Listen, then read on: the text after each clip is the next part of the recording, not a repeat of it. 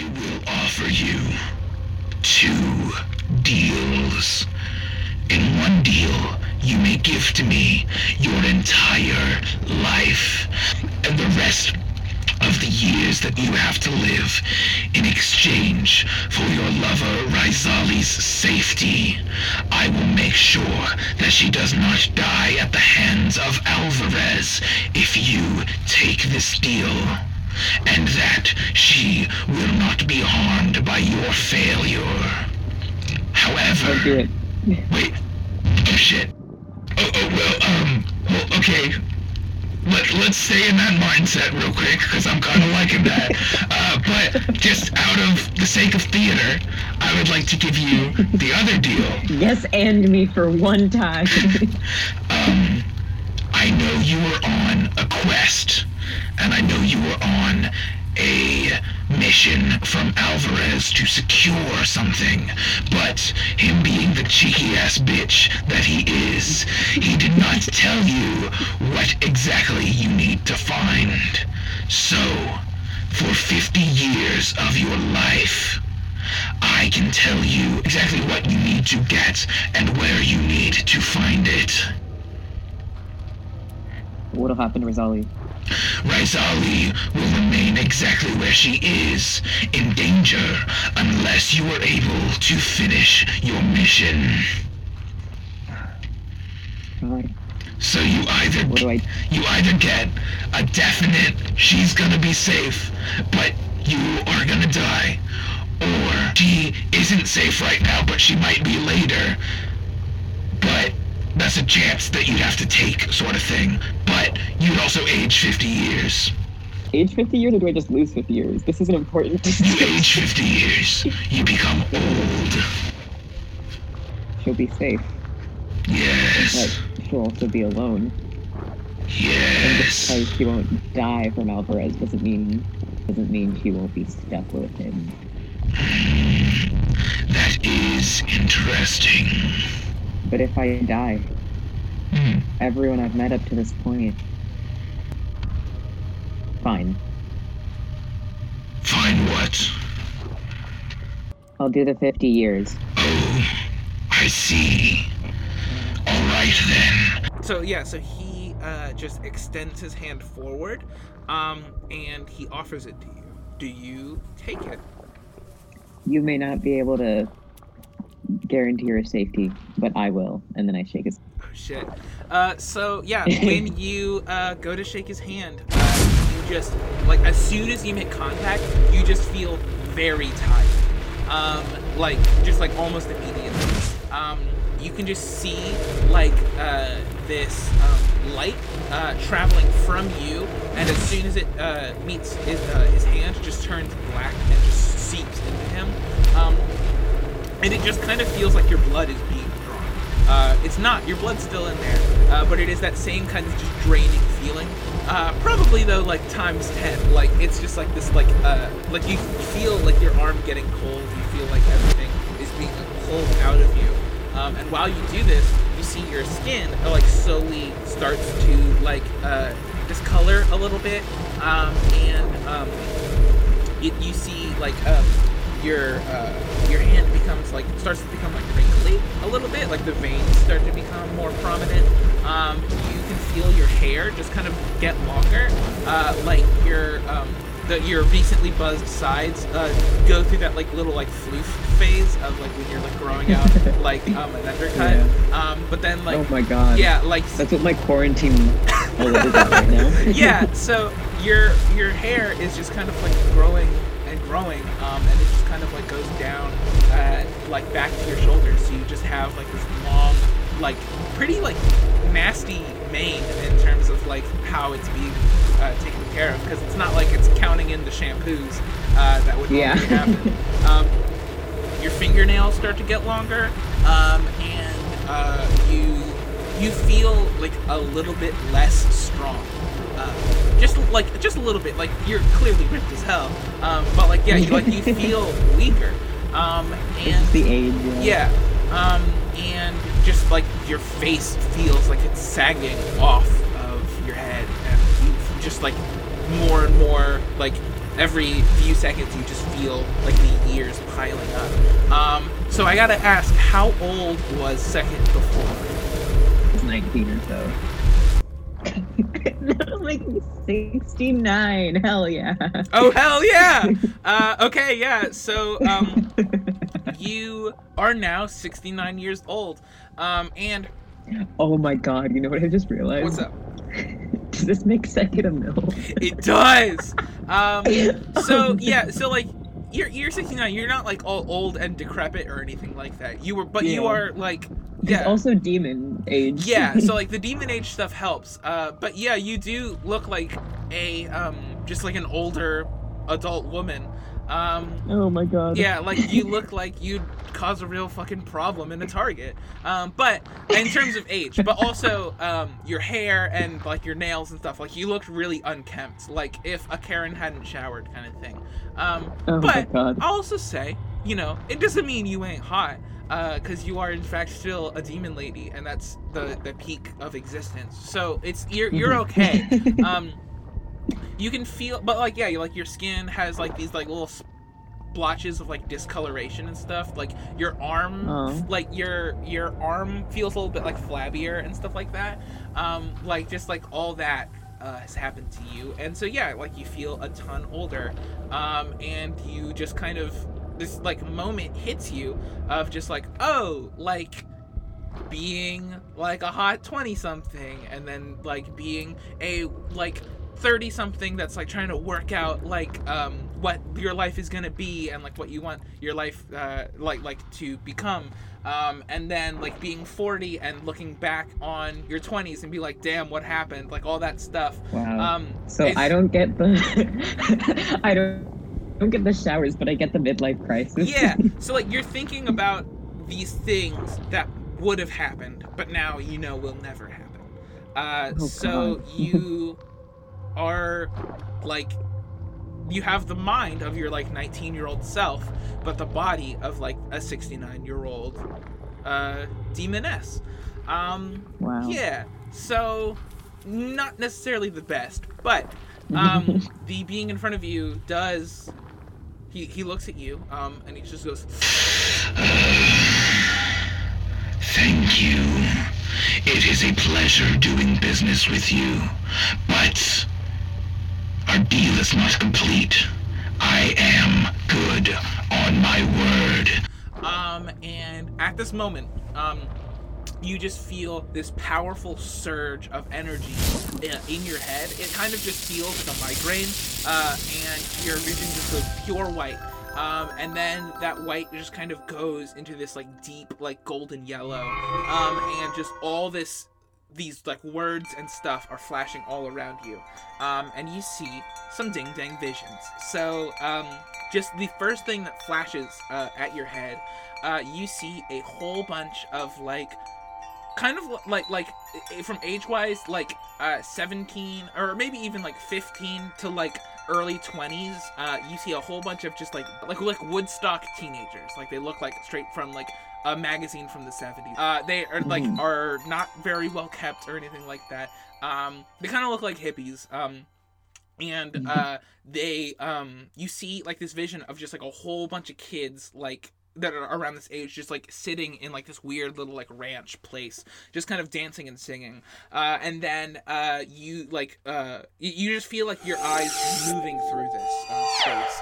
They like pass through very quickly, and you see this like bundle of sticks that are tied together that have a small like the blade of a hatchet in one of the sticks attached to a bundle of like 100 or so sticks that are all tied together. You don't know what this means, you just see it, and you flash past that again, and you just see this text in every conceivable language that just appears before you. You recognize two of the language. You know it's the same word, but you see like in Infernal and you see in Common, you see this word that just says inevitable, and you pass through all of these words and all of these scripts, and then you see this one specific figure who is standing before you. This like rapid movement of your vision stops, and you see this person who is like could not be older than like 19, maybe 20. They look kind of like you now, actually. They don't look like they've like had a bath or anything like that. Their fingernails are a little too long, very dirty. They are like low key kind of ripped. They're very skinny, but anything that can be muscle is muscle. They just have like a very like tight figure. They're wearing like this pair of like really baggy shorts. They have like this shoulder length, uneven hair that appears to just be dirty blonde. And he is standing before you, and he's holding and playing an acoustic guitar. It is not one you've ever seen before. KK Slider? No. It's not KK Slider. Can you imagine? Oh my god. You see a small white dog. So he is playing something. God, I wish. He's playing something, but you can't hear what he's playing. It is, of course, New Horizons by KK. No, just kidding. It is, of course, KK Cruising. No. It's just, imagine if it was Stale Cup. Yeah, you don't know what he's playing. He's playing it slowly though, and he's just looking right at you. And then you immediately like jump forward somehow, like you push through this figure's body kind of thing. I guess I'm kind of having trouble describing this motion. It's a little bit like, you know, the Adventure Time theme song of how like, oh, there's all these characters showing up and like you're just moving through it. It's sort of like that little intro part. Okay. So you push through his body, not in a violent way, just like you move through it, kind of like you're like spectating in like a game of like Minecraft or something. You just like fly through him, and then it is raining, and you're standing on top of in like this like forest environment. And there's like this huge like stone altar or stage or something that he's standing on top of, and he's just holding out this dagger sideways to you, and like everything is dark. And everything is like wet and covered in rain, but this dagger is like catches immediate like your attention.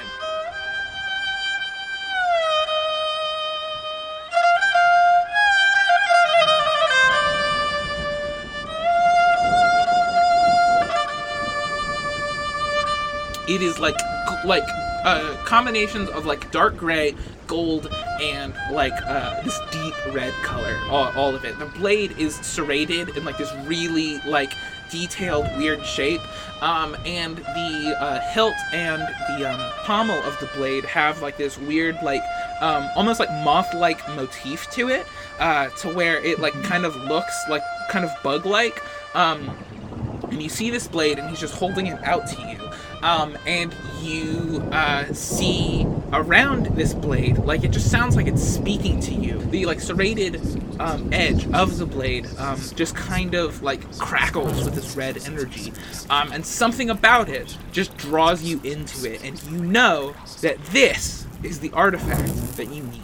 And that this is the thing that Alvarez is looking for. You don't have any idea why, but you know this is the dagger that you need. And then it pulls out of you, so like you like leap backwards, and you see on this figure this like huge like green energy just like explode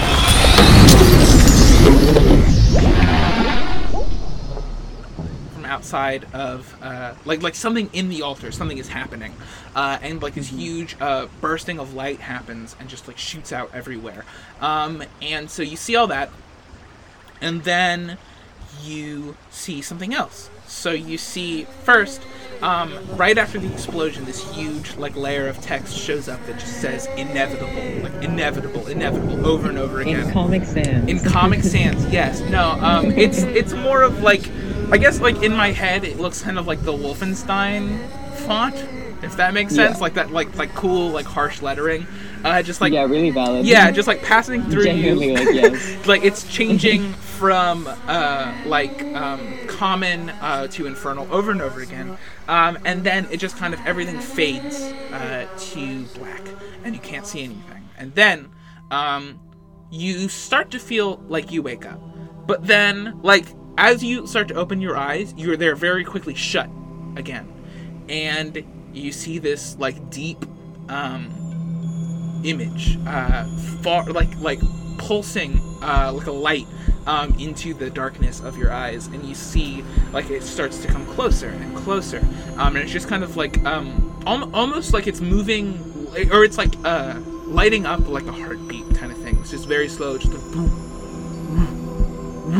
and you see, as it gets as close as this is gonna get to you, you see this image. It's a silhouette, and you see a tall woman with horns and a long gown, and it's a silhouette, so there's no actual details really that you can make out like on the figure. You see, and this is to the left, so you see it's two figures, left and right, and the figure on the left appears to be a tall woman with like kind of like long-ish horns, and long leather wings, and then she extends her hand out to the right, and to the right there's a figure who's a little bit shorter than her, and he appears to be a very handsome man, just judging from like the shape of like the face in the silhouette, and he has these like long feathered wings, no horns, and you can see like some kind of glow coming from the top of his head. And they're both figures are holding onto, in the center of them, this large mace, and the mace seems to have this like shape of a sun in the actual like the huge like ball of spikes is just like in the shape of a large sun, and they're both holding it together. And this figure moves through you, and it seems like you're like the tip of the mace, the part that's shaped like a sun, just like crashes through your vision, and then you wake up, and now you are falling again, just like you were before, but this time you are not falling into a light at the bottom of this tunnel. Instead, you are falling just kind of endlessly into darkness.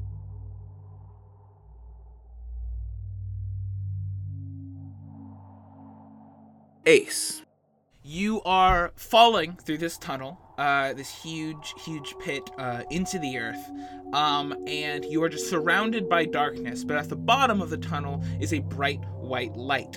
And as you are crashing through the air and plummeting towards it, as soon as you touch that light, you wake up completely safe.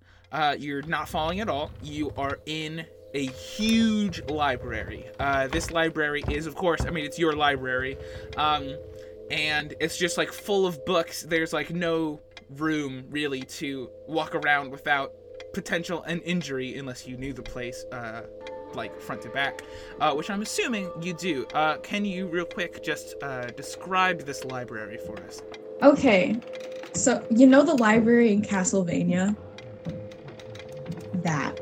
Valid. Like huge walls from like books from floor to ceiling, like big staircases, like things are like stacked on top of each other. Okay, cool. Really tight, closed in. Yeah. Okay, sick. So, in this particular instance, it is a lot dustier than it may have been when you left it. And the smell of books, even though many of those books were very, very old, it's just like completely it's an almost like rantedly old smell.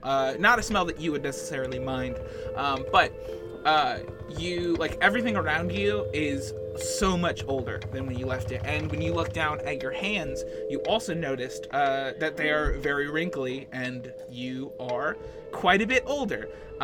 There's no way to know exactly how much older you are, but you are like just an old tiefling person.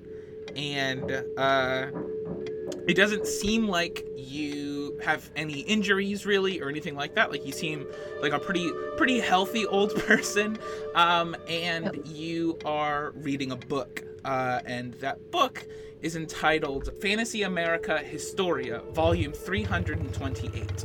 And then at the bottom of the book, like on the cover, it says The Tale of the Tunes of Anarchy. And you are reading through it, and you know, just from this vision, this is not a book you in real life have read, but this version of yourself has read this book many, many times. And you know it to be a book of your adventures with this, the party that you were in right now. And you are reading this book, and it is just going through everything. There are like as you kind of flip through it, you see everything that happened in Phandalin. You see everything that is happening right now with the City of the Damned, about the worm, about how you defeat it, about how you go on from that adventure to the next, to like a huge, beautiful forest adventure, and you see just all these things happening that are yet to come, and that have not actually happened. But this is a history textbook, so very clearly it has happened, and your presence here is very evident of the fact that you do win. And you know, in this vision, that you will successfully complete this adventure, and you will live to tell the story. However, there is a section towards the end called Epilogues, and you're reading through it. You're flipping each page, and you're seeing the stories of what happens after each of your friends complete this journey. And you are reading, some of them are very tragic, some of them are very happy. Like, some people live longer than others, of course. And you're just reading through the adventures of what is yet to come in their lives, and what is like what is not encapsulated in this one campaign, basically. So you are flipping through, and you read Seket's adventures, you read Asa's adventures, then you go through and you find Azahi, you find Grey Owl, you find Abel, you find even like Victor Heathcliff has a section. It's a small section, but it's definitely a section. And you even read up on Bread Bowl, and you read up on like all these people you've come across. But you cannot find the page that is about you. You're flipping through, and there just doesn't seem to be anything in this book. There's no like single page that's just dedicated to you, Ace. And you're flipping through, and you do finally see something. It's not a page. It's not even in the index in the back when you're looking for your epilogue. But you find a footnote on the bottom of a page about one of the other people in the party. And right at the bottom, in parentheses, there's just this section that says Ace. It's like Ace, comma, epilogue, colon. And it just says, lived the rest of their life in their library. And that's it. And that is what you'll forever be remembered as. Seeing as this is gonna, you shaped the history of the world. But after you went on this adventure, Ace didn't do anything. They just went back home, and they lived out a normal, happy life, free of adventure, and free of anything daring and anything threatening. You didn't save anyone else. You didn't fight any other great fights. You just went right back to the library. And you see, a few years later, just like in this state, like you just like skip a few years, and you are standing a few feet away from a nursing home, and you can see yourself. You are not you anymore. You are like a ghost. You have no corporeal form. You're just kind of a spectator, and you see yourself in a nursing home, and you can see some people around you, some people that look much older than they did before. Some of them you don't recognize, but some of them you do. A few of your very close friends from your party are there, and they're just kind of watching you. Not everyone is there. Grey Owl isn't there. Abel isn't there, and it's really just the people who would be, younger than your character are there. So of course Victor Heathcliff is nowhere to be seen because he's old as shit. But you're standing there and you watch yourself just pass away. And you know that in this instance, you just lived a life sort of free from adventure after your one big one. And you see, after you die, everyone else goes home, and they go back to their lives. And you know that this, your death in this moment is just part of their story. And that even your whole adventure that you lived through together is just part of their story. See everyone just kind of move on, and you know that they live a huge adventurous life after this campaign, after this big quest that you're all going on. But you won't, and you just see that you will be the only person to not live on forever in countless adventures. You kind of will only get the one. And so after this realization, you feel yourself falling again. The nursing home that you're in kind of collapses around you. And it's a very like Doctor Strange kind of thing. Like everything's just folding in on itself, until you fall through a hole. And then everything is plunged into darkness once again. There is another light at the bottom of this eternal darkness that you found yourself in. And you are falling through it at the standard 9.8 meters per second squared. And then you just crash through the light, and you fall into this huge room full of mushrooms, fungus, and mold of all kinds. It smells real dank and real bad, but it's just like a very earthy room. So you fall down into it. The mushrooms catch your fall. You're fine. But you look up, and there's this being that you've seen many times now. And it is the priest of the worm, who is wearing these like long black feathers and this like skull on the top of their head. And they are just looking into you. But they don't have any kind of facial expression or anything like that. They're just doing the thing that, like, when you look into a skull and, like, it's just completely expressionless. So, the creature approaches you, and just says, I am the priest of the worm. What you have witnessed is a visage that cannot be erased. It is carved into the fates, into the tapestry of all that is to come, and all that has happened. Tea.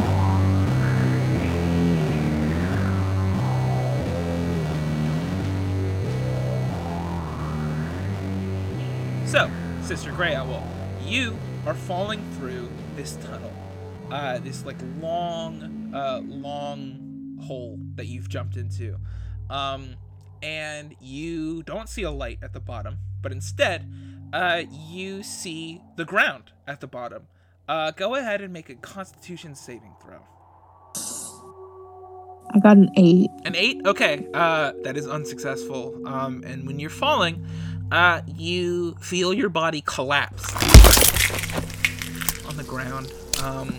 And you feel your bones shatter. Your skull is broken, and you feel, the last thing you feel is just this strange warmth overtake your entire body, and you just feel like things are just leaving you. And that warmth is replaced very soon with a coldness that comes from your body feeling like it's hollow. And this is the moment where you fall to your death, and you are dead. As your consciousness fades from your eyes, you wake up again in a strange place. It is a place you've never seen before. But when you wake up in space. You open your eyes, and surrounding you are these stars and the cosmos and the void, for sure, of space. So, you're not standing on anything, but your body is back intact, and it's kind of beautiful. It's just all around you are stars, and all around you are these, different, gases and stuff like that. You can't see any planets. You are in, I guess, the spatial equivalent, or the cosmo equivalent of the nowhere. And you look around and nothing is around you. What do you do? Am I able to breathe? Yeah, strangely enough. I didn't even know how I would move. Can I move? You can try. When you move your arms through your air, through the, or I guess not really the air. When you move your arms through space, your body doesn't move at all. You just kind of float. It's like you're trying to swim through the air, but there is no air, and also nowhere to go. Can I speak in space? You can try. Hello? There's no answer. Oh, But you do hear yourself. It's kind of weird. Am I dead? There's no answer. Is there anybody here? You do see a small flicker of light in front of you. Just kind of like coming from seemingly nowhere. And the small flicker of light starts to get bigger. Just a little bit. And it forms about the size of like a baseball. And you have no idea how far or close it is to you. You know it's out of reach, but you don't know if this is a large thing far away or a small thing up close. But you do know is it's slowly getting brighter and brighter, but it's still not leaving this field, like this small ball. And as it gets brighter, everything else gets darker. And it seems like the stars start to fade, and the cosmos leaves your view, and this ball gets a little bit brighter and a little bit brighter, and slowly, over the course of a few minutes, it is about the size of like a large beach ball now of light, but everything else around you is just complete darkness, and you can't see anything. And when everything goes dark, this ball stays lit. And you don't know for sure. You feel like it's looking at you, but you don't even know how that would happen. What do you do? Can I talk to it? Go for it. You can try. Hi. Do you speak? Who are you? It does not respond. It just looks at you. So it's got eyes. It doesn't look like it have eyes, but it feels like it has eyes. Okay. Well, my name is Grey Owl. It blinks a little bit, like it flashes a little bit, like it kind of recognized what you said. Oh, do you do Morse code? It doesn't do anything. Okay, good, because I don't know Morse code either. Are you dead? It flashes again. Am I dead? It flashes again. Oh. Are you... Wait, where are we? Do you know where we are? It flashes one more time.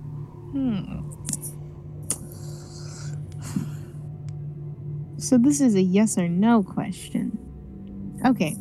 So I can only basically ask yes or no questions. So, do you know a way to get out of here? It doesn't do anything. Do you know if we're close to other people? It doesn't do anything again. Did you come here purposely to find me? It flashes. Do you have a name? It flashes again. Could you tell me your name? It doesn't do anything. Do you have a home? It doesn't flash. I don't know what to do. I can't. Is it reachable? Can I touch it? You can try. Can I touch it? Make a dexterity check. I got a 12. Okay. So you reach your hand out and you put your hand close, and you just kind of feel like it sucks you in just a little bit. Like it's just out of reach, but you can feel your hand go into it. And this powerful warmth goes through your body. And you can just hear the sound of singing. from like thousands of different voices, all from different tempos and all from different keys. Like, you have no idea what songs they are. You catch hints of different hymns that you would know from your days as a nun, but none of them are coherent. Some of them are backwards, some of them are forwards, all at different speeds. It's very overwhelming when you put your hand into this being, and you see very briefly, like in a split second, you see this face that just has thousands of eyes and like 7 wings, it appears. It's like it has a really wicked looking tongue, just kind of like moving out through what you could assume is a mouth. Its body is really strange. It has like, it's sort of humanoid. You can't really describe it. It looks just horrific.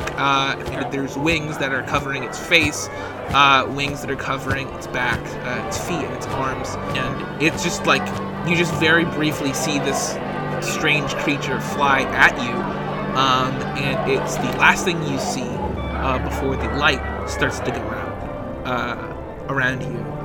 The singing starts to die, the feeling starts to die. You are no longer overwhelmed. If anything, you're underwhelmed.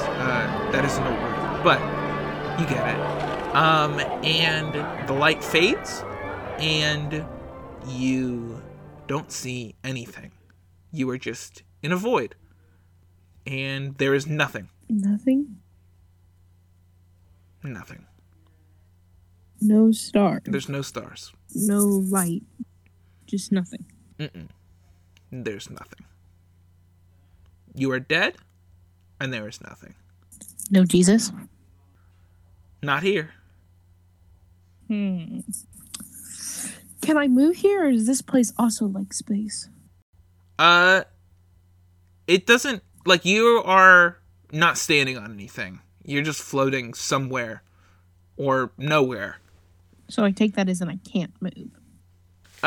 Not like you can do that kind of swimming through the air thing, but there's no frame of reference to suggest that you are or aren't moving. You know, like, you would have no idea.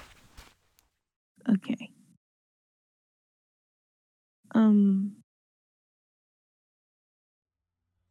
Can I speak? Yeah, try it. Is there anybody out there? Like, anybody here?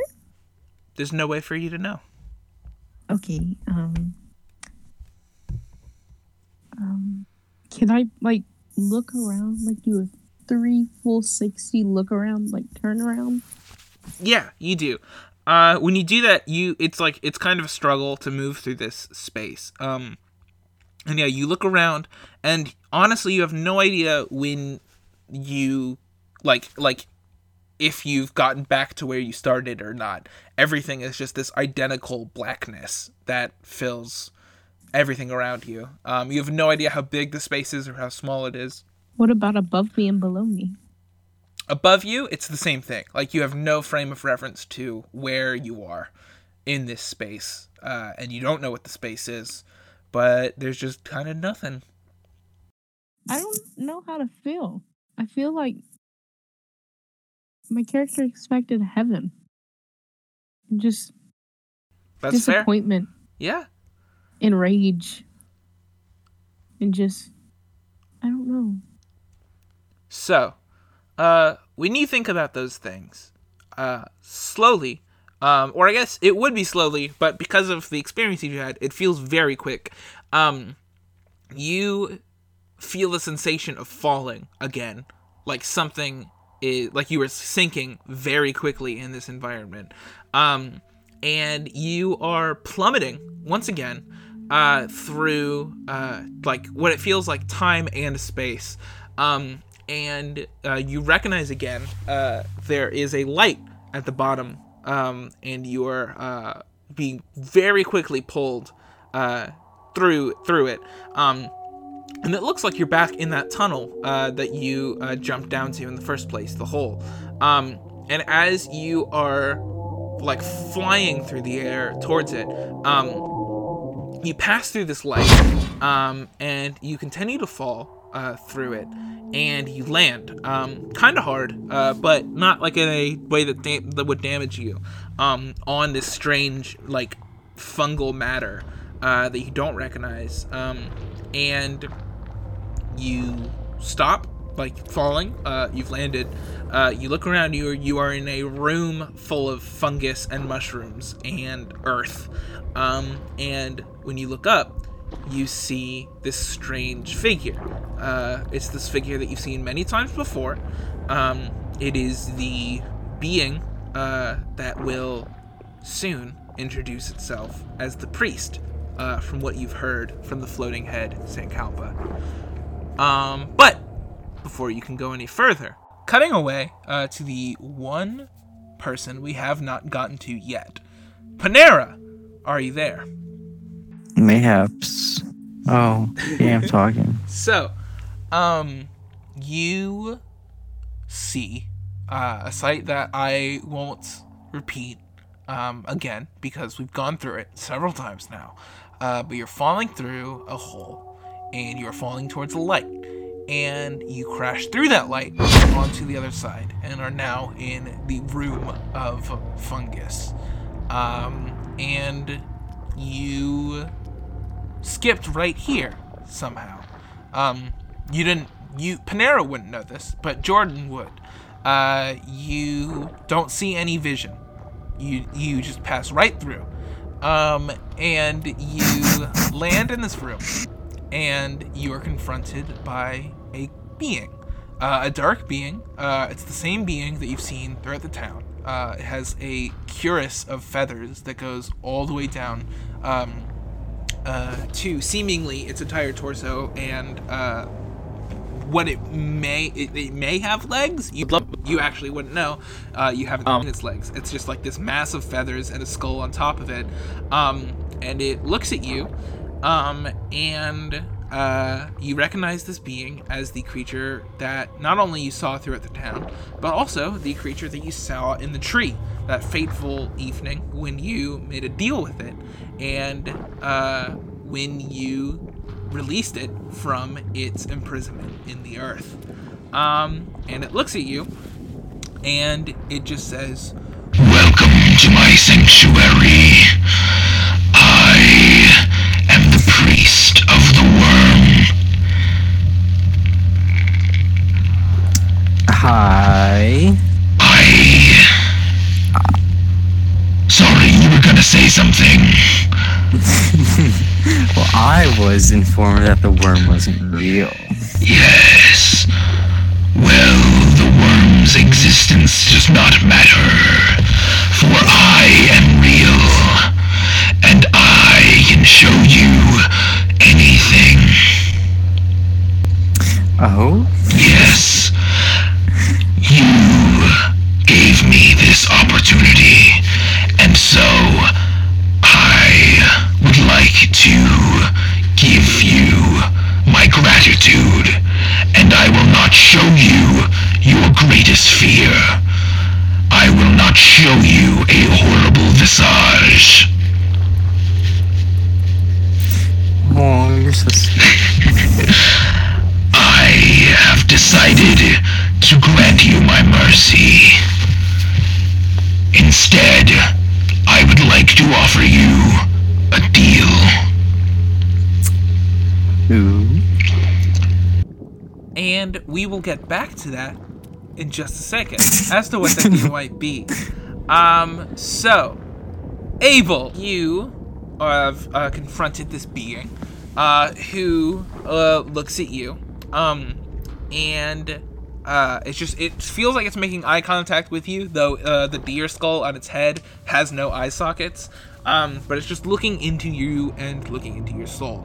It looks at you and it just introduces itself, and it says, I am the priest of the worm, and this is my sanctuary. You have seen a visage. This is a vision of what has happened. It is a vision of fate etched in into a tapestry to define your life and your path. Oh, what? You mean my fiance murdering me after I proposed to her? Yes. Oh, I wouldn't have guessed. Do you still love her? Is she still alive? I can give you that information at a price. And what price would that be? I feed on life energy. I feed on time. If you were to bestow upon me half of your days on this world, I will grant you knowledge, and I would even reunite you and your beloved Clara. Yeah. I'm not gonna do that. You may never see her again. I'll find a way. You'll never know why she killed you. Maybe not. But I'll see her again. One day. You may, unless she is gone. Yeah. Unless she is. I see. Alright then. And you feel this sensation of falling once again, as the mushroom underneath you, this like strange flooring, just gives out. You just kind of like squish through it. It's like really disgusting. As you just like fall through this like heavily decayed mass on the ground, and you fall through it, and you begin the descent of this strange bottomless falling once again, and you are in nowhere. But we'll get back to you after these short messages. Asa and Azahi, you are confronted by this being, and the being introduces himself, and it says, I am the priest of the worm. I have shown you a visage. It is a path etched in fate and in the tapestry of our world. And what about it? Would you like it undone? Can't really do that now. You would be surprised. I can change the course of fate with a wave of my finger. it just kind of like, when it does that, it just kind of like flashes its hand towards you, and it's this like very large, like bony appendage with 6 fingers on it, and it waves past you. Would you like your mistakes forgiven? No. What if I told you I can bring your brother back? Well, then I would hear you telling me that. What if I told you that in exchange for your life, I can bring him back to this world, and your mistake would be forgiven, and his life would be brought forth? You would forgive me for my mistake. He wouldn't, and neither would I.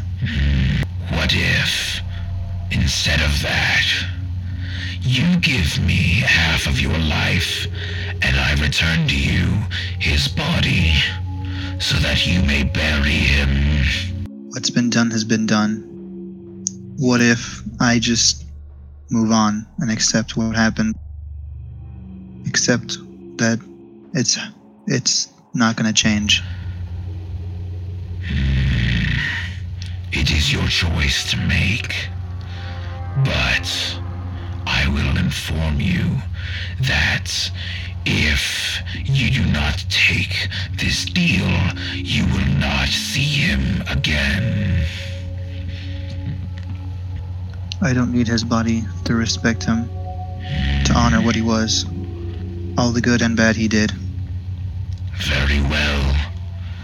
You there, Asa. Yeah? I will offer you a similar proposition. If you would like to bring back the life of this boy, I can take your life for his. You give me your remaining life force, and I will set him free. But you may also give me half your years on this earth, and I will return to you his body. No. Very well. How about a third proposition? If you give me a fourth of your years on this world, I will give you solace. I will delete your mistake from the memories of every being in this world. I can take that away, and no one will remember the mistake that you made. You can return home. You can be free of your past decisions. What say you? No. Very well. None of your courses will be changed. And he doesn't do anything. He doesn't wave his hand or anything like that, but slowly, you feel a sinking sensation. Your bodies moving very quickly through the floor below you, as this like mushroomy floor just kind of like squishes and is separated by the weight of your bodies, and you plummet through the floor, and you start falling once again.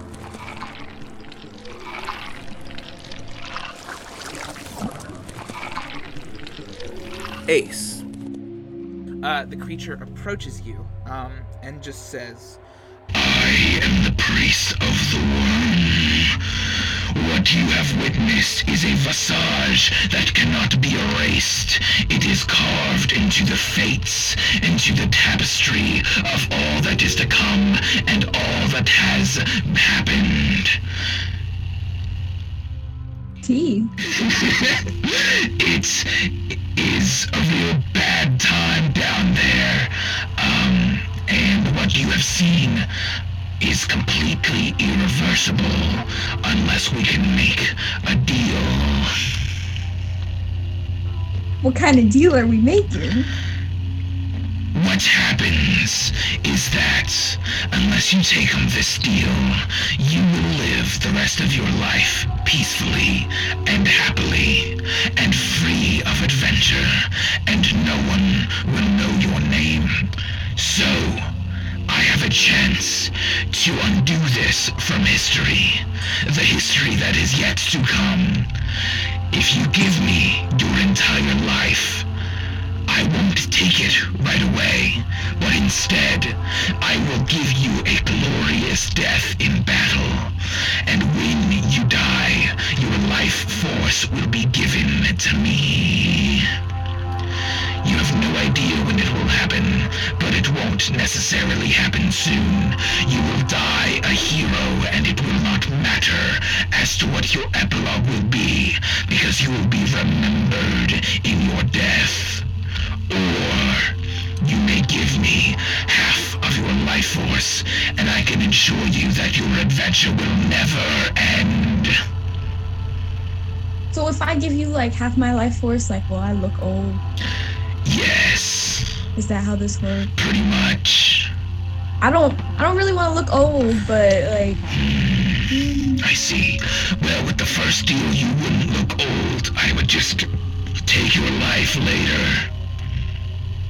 What do you do with like the life force? I feed on it. Hungry for time. I feel like you should expand your palate a little bit. I suppose I could work on stealing the energy from gods. But unfortunately, I cannot eat mortal foods. I do not have a digestive system, or a mouth, or a tongue, or saliva to break down food inside my mouth, which does not exist. You know, I'm kind of cool with living a peaceful life after this. I didn't really want to get sucked into it anyways. But Like, it's cool, it's fine, but, you know, kind of want to just go back to my library. I'm cool with reading the people in the books. I don't really need to be someone in. are you sure you will live your life without a legacy? Yeah. Huh? I mean, alright. Damn, I really thought that would get to you a lot worse than it did. Damn. Okay.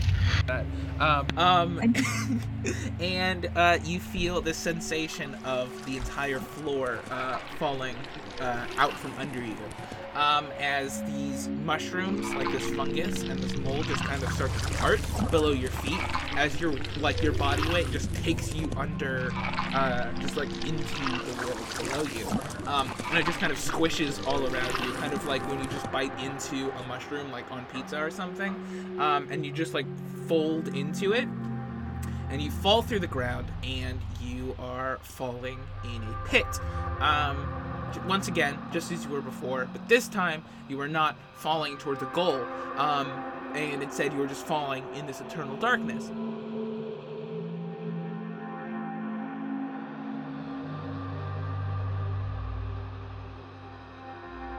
Sister Grey Owl, you are in this room. It is filled with mushrooms and fungus and decay.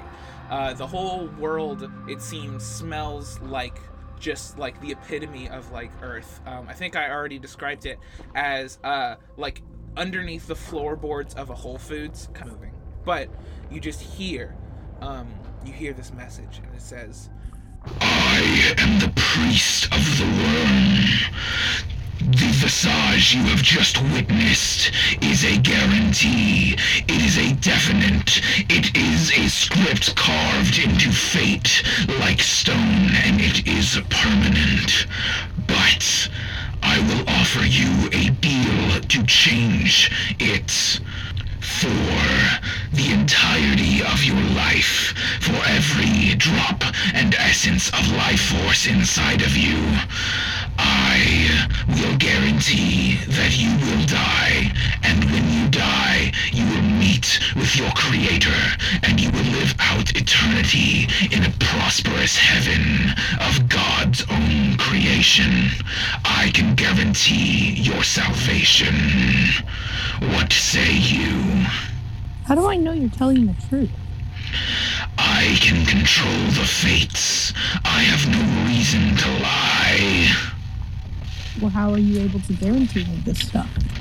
I can change fate.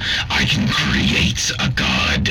I can create a heaven. And I can create a love between a divine being and the pupils among this world. You can create God? I can manipulate fate. I can make it to where creation happens exactly as you wish. I can make it to where everything was made by one god. I can remove gods and deities and higher beings from pantheons and place them inside as I wish. How do you have this power? Have you ever heard of the Tapestry of Fate? No. The Tapestry of Fate is a set chart created by the goddess Frigg that establishes everything and anything in this world. It is a timeline for the world to operate in. Everything that can happen and will happen is in this tapestry.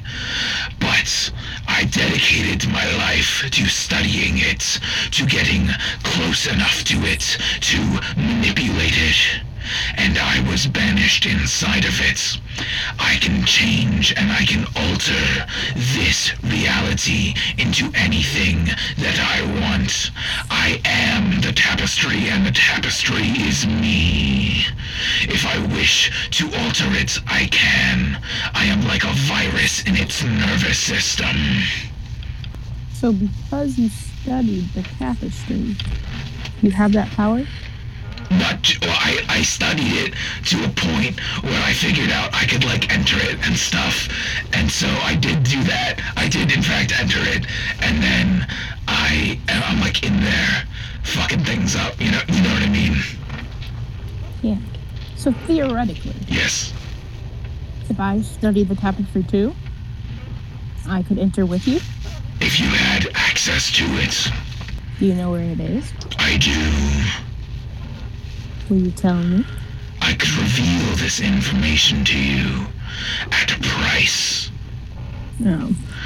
If you were to give me half of your life force, I would tell you where you can access the tapestry. You could make anything you want to happen, past or present. You could see any vision, and you could display anything as I have for you. So I could make God real then, right? Of course.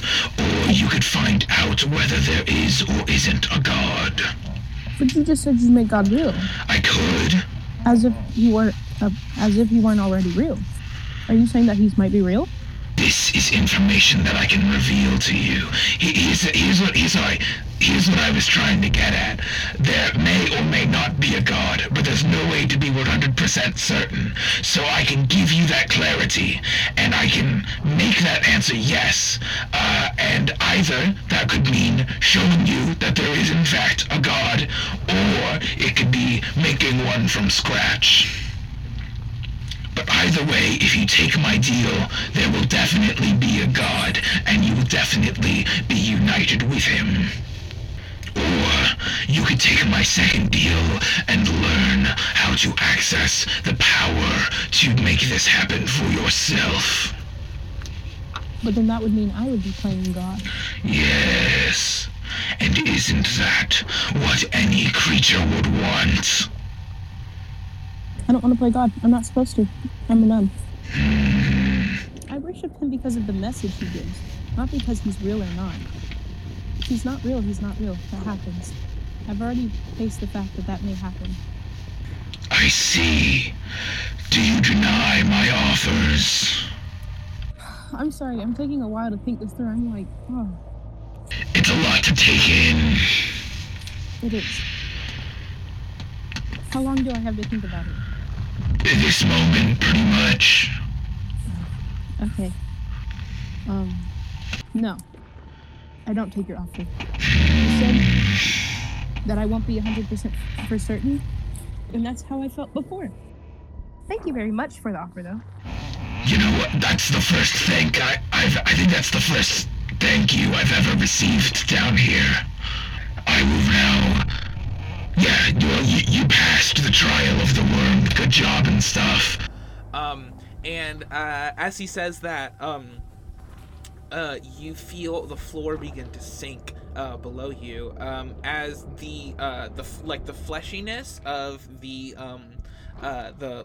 mushroom carpeting just starts to become very soft, and your feet just start to sink into it, kind of like when you wear like boots in like very wet mud, and it just starts to slowly pull you down into it. After a few seconds of being slowly sucked into the ground, it just very quickly gives way, and you just fall completely through the flesh of these mushrooms. Like you just like squish through it, and it feels horrible, but not in a pain kind of way, just in a ew, that's gross kind of way. And very soon you find yourself falling through another tunnel, just like you were before, and a light appears below you. And as you continue to fall, and as you hit the light, you're now reunited with everyone else. But there's the trick.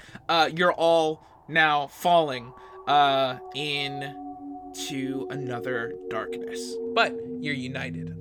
So Azahi, Asa, Abel, Grey Owl, and Ace and Sekit, you are all falling at the same speed towards the same goal, and you all see each other for the first time in what feels like a very long time, because you've had a real rough day. So, Panera, you are back with this being, the priest, and it looks at you, and it has shown you something through this huge portal-like window that is just opened up through these different spores and molds, like it kind of like the whole world kind of separated, like a mouth, and is just revealing to you your friends and your fellow party members falling through this space,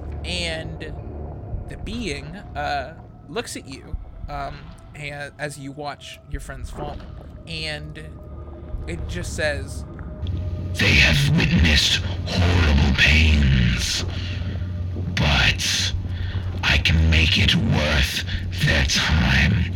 I can make everything worth their time and their pain, but I need something from you."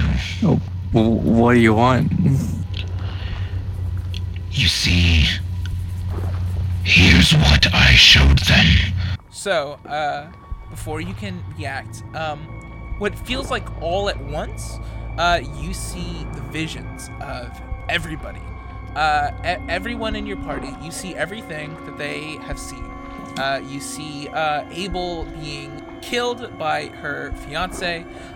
You see Azahi's brother dying in his arms. You see a child dying at the fault of Asa. You see a godless death for Grey Owl.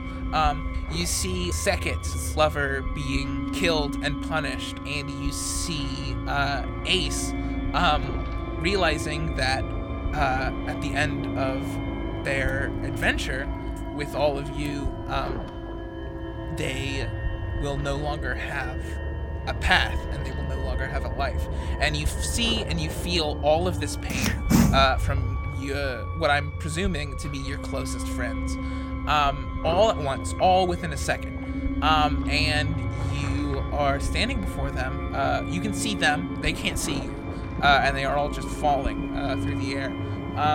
And the priest looks at you, and he just says, "I can take their pain away. If you give me your life, I can remove all of their troubles. If you give me half your life, I can remove the pain of one of them. I can make their problem vanish, and I can save them from a fate most horrible. What say you?" So for half my life, I can get rid of only one of their pain? Yes, or for all of it, you may give away everything.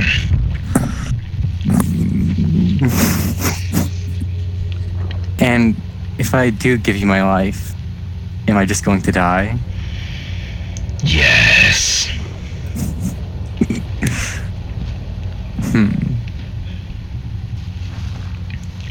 I'll take that deal. Which one? I want all of their pains to go away. Oh shit. Alright, so, he, extends a hand to you, and suggests, I guess, through context clues, that you should take it. I'll take his hand. Okay, so you, as soon as you touch his hand, you feel this strange feeling. You just start to get very tired. Like you haven't gone to sleep in 3 days, kind of tired. And you just kind of fall to your knees, and you can just feel your life fading.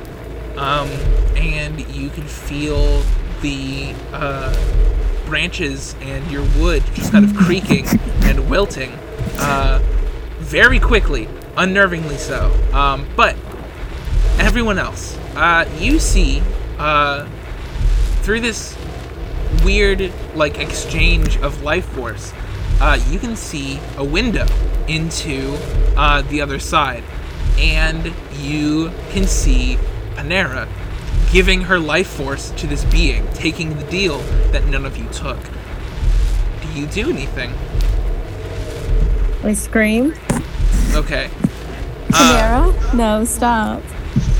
Panera, make a wisdom saving throw. Oh, yay. Okay, I got a 17. Okay, wow. So I also got a 17. And you know what that means. So, what's the best way this can turn out for you?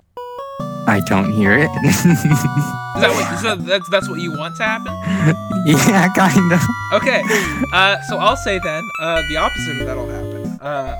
I thought my original thing was, oh, you won't hear it. But if that's what you want, then what I don't want is for you to hear it clear as day, and see all of your friends panicking at your sacrifice. So, go ahead, just roll a d20, no modifiers, against mine. Tell me what you get. I got a 18. Damn. All right. So yeah, you do not hear screaming, and you kind of like while you're making this exchange, it's almost like it's fall around you as your leaves start to brown. These like beautiful shades of like yellow and like orange and stuff like that, and they all just start falling off of your branches onto the ground. And yeah, your leaves are fading quite a bit. And in terms of height, though, even though you are starting to change very quickly, you actually notice you grow about an inch from this very quickly, because, you know, the older trees get, the bigger they do. So you kind of start to expand a little bit, but you feel yourself dying, and you feel your wood starting to get older. So while this is happening, everyone else that isn't Panera, you see this all going down, and what do? Know that she didn't hear your first call, but what would you like to do? Can we all scream? Go for it. So, yeah. Can we, like, try to stop this? Yeah, I mean, you just tell me what you do. Can we all, like, roll against Panera? Screaming as loud as we can. Yeah, actually, I'll say you don't have to roll against Panera. You will have to roll against me, though. But go ahead, and roll charisma all together. So everyone who isn't Panera, go ahead and roll. We'll add it up, and then I will roll something. I don't know. I got a 19. Okay, cool. 19. What did everybody 16. else? 15. Oh wow. Okay, we're rolling high today. You all roll. And what do you all say? You don't have to do this, please. Stop this. Like, reverse this. Don't do this. Wait, can we cry out to the beast and stop? I mean, yeah, like y'all are all crying, and all that. You can say anything you want to, but yeah, like the effect happens. So, y'all are yelling, and Panera, you can hear them. You look up a little bit, and you see your friends panicking, and they look really scared, and they're all yelling your name. You can only kind of hear it. It's very faint, but it's loud enough now that you can finally hear it. And you can see them all very clearly, though, just yelling out to you. And while this happens, these visions pass before you, just memories of your time alive. You remember the first time that you met everybody in Phandalin, and you think about the first words you ever said to them, which are, who's checking my vibe, as a sword fell to the ground that was being wielded by a horrible skeleton. And you remember that sword is the same exact sword that you named Bread Bowl. And you remember the first time you ever met Bread Bowl, the first time you ever picked up Bread Bowl, and the first time you ever taught it not to strike, not to be violent, and not to be a sword, not to be a sword of destruction, just to be itself. And you are thinking about that. You remember in Wave Echo Cave when you enchanted Bread Bowl, and when you used that enchantment to teach Bread Bowl to plant flowers and to create life. And you remember all the battles you were in, and you remember how you never used that sword to take a life. And then you start thinking about your friends, and you start thinking about your adventure, and you start thinking about Bernie at the party yesterday, and you start missing Bread Bowl. You start thinking about him in the closet alone, and afraid. You think about how happy Bread Bowl was when you re-encountered him. And him just crying out to you. You just think about all these thoughts of your adventures, of the people that love you the most, and of the person that loves you the most, your sword, Bread Bowl. And as you are all panicking, and as Panera, as you are dying, Asa, make a hope saving throw.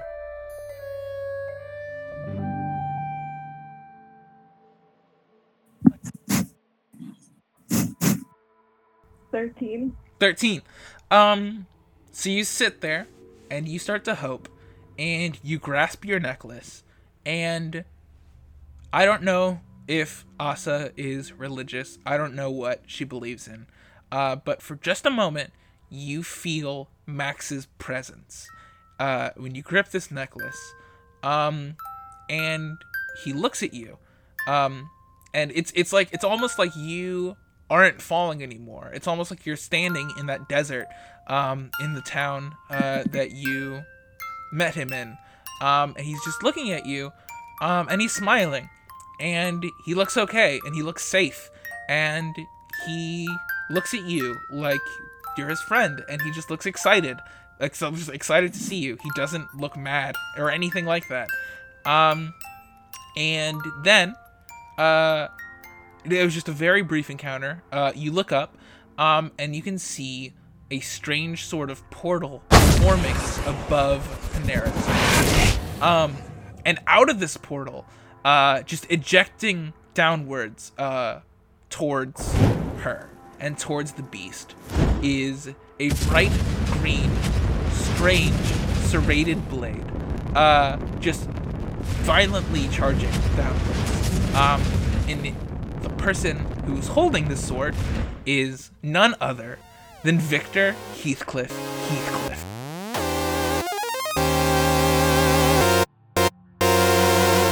As he charges downwards, in one hand wielding a bread bowl, and in the other hand holding the head of St. Kalpa, as they're all yelling down in their annoying voices. You just hear like, "Yes, mistress!" and also like, "Yes, and I am here as well. Yeah, it's not gonna be like last time when I couldn't beat you." And they fly down through the air, and they just strike directly into the priest's hand. And the priest's hand just shatters. The bones go everywhere as Red Bull slices it just clean in half. And the beast just lets out a and he flies backwards. And Panera, you are not dead. You have wilted quite a bit. You feel as though you've aged about 25 years. But you are alive.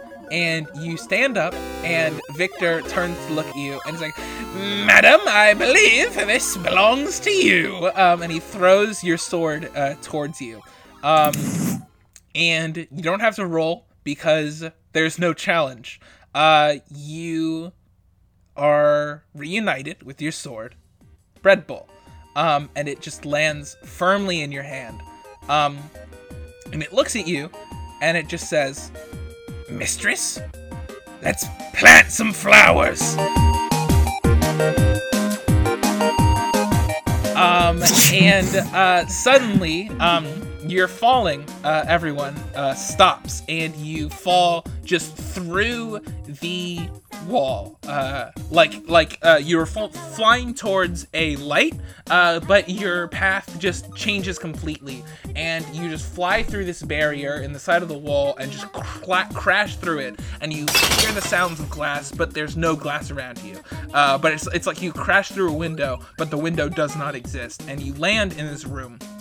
When you look back to see where you fell from, the mushrooms have replenished themselves, and you were just in this chamber. You are all united, and before you is the priest of the worm, raring an attack.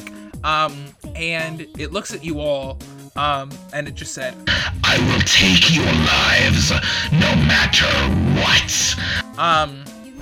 And necrotic energy just starts forming around it.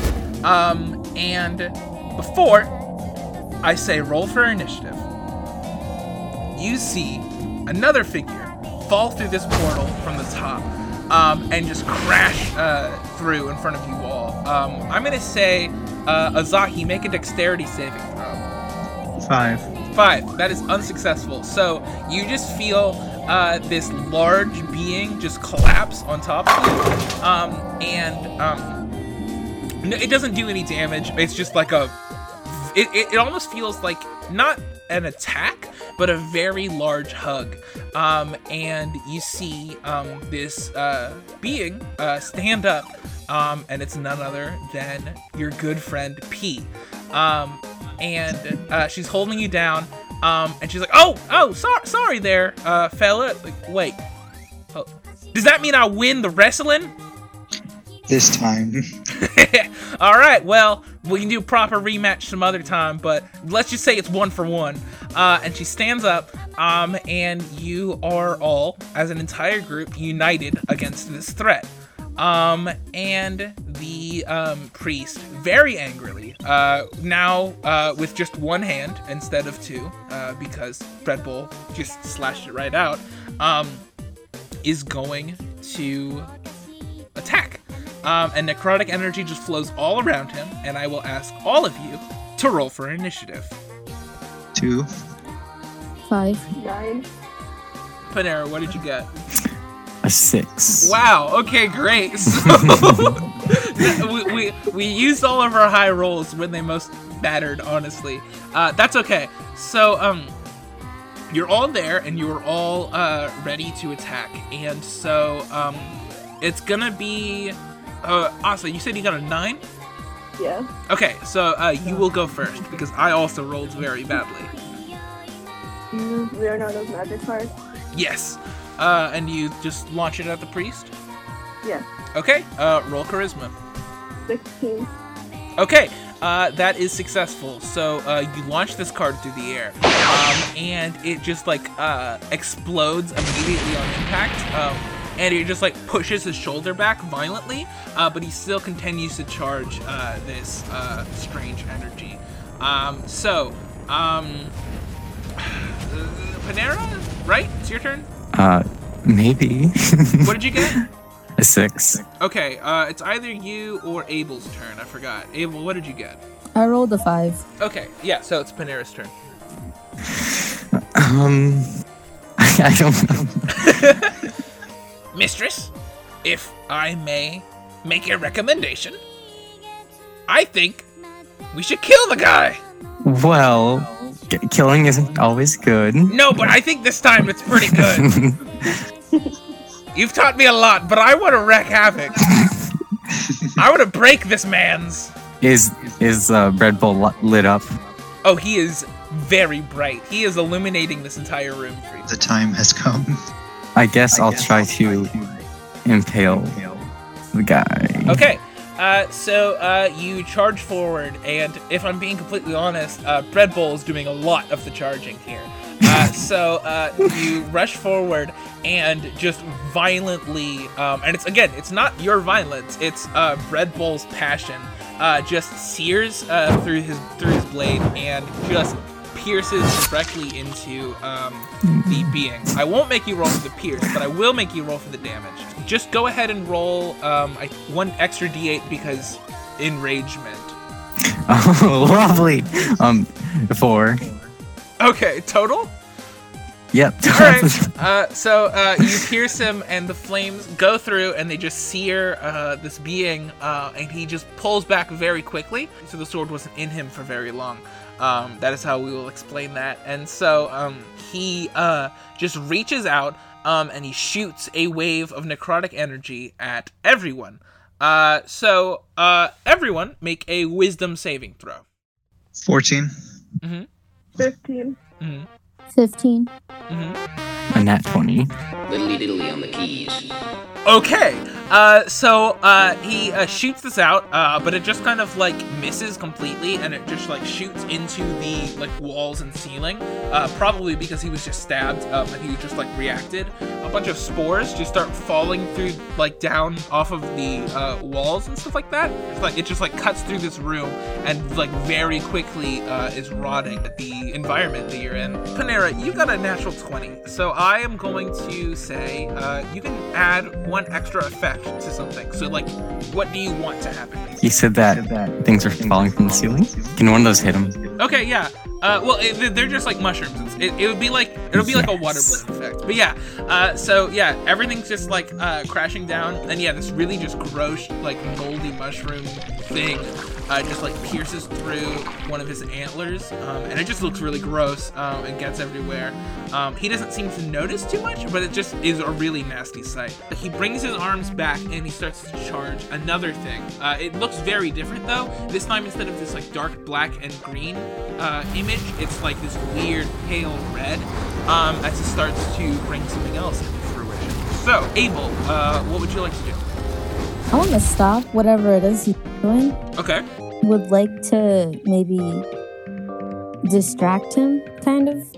Okay. By like attacking him with vines, sort of trying like wrapping it around him. Make a charisma throw with or a charisma check, sorry, with disadvantage. 8. I got a natural 20. So you send these vines out from the ground and like wrapping him very violently in this trap of vines. But something very strange happens. You notice that they just kind of like, even though they're crushing all around him, they pull inwards and they just kind of like squish together. Like it's almost like you were wrapping it around a curtain. Like it just pushes around, and this whole cloak of feathers thing, there's really like nothing under it, so there's nothing to grab. So when you do that, it almost like he doesn't even notice. It literally just like ruffles his feathers. But as you are all doing that, Victor holds out Sankalpa, the floating head. When you see Victor, I will just say he looks kind of off. Like there's something about him that looks very different, but it's hard to tell in this light. But anyway, see this happening, and Victor is holding this mummified head, and he says, "All right, villain, do your worst. I have your slayer right here."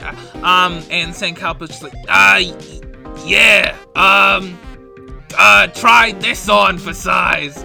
And he opens his mouth, and you just see these runes being carved into the air out of just like this kind of magical property.